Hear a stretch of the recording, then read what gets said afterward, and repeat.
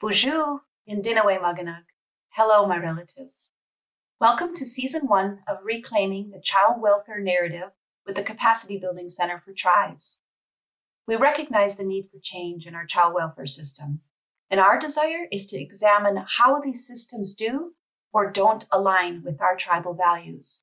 Values like child are individuals that will be better served by removal into another home that's in conflict with Indigenous worldviews. Sometimes what the tribe wants and needs to do to more effectively care for its children, it's not able to because the other worldview still informed and shaped the process under which the funding occurs.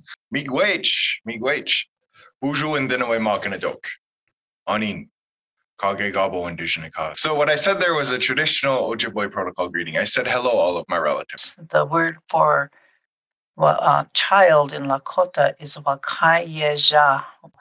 Basically, the children are sacred beings. What's interesting is that people talk a lot about, having a culturally relevant system, but nobody knows what that looks like. You'll see certain things that are common, like a talking piece.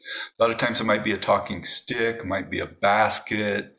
Way-ya, hey-ya, hey-ya, hey-ya, ho, way-o, way-ya, hey-yo.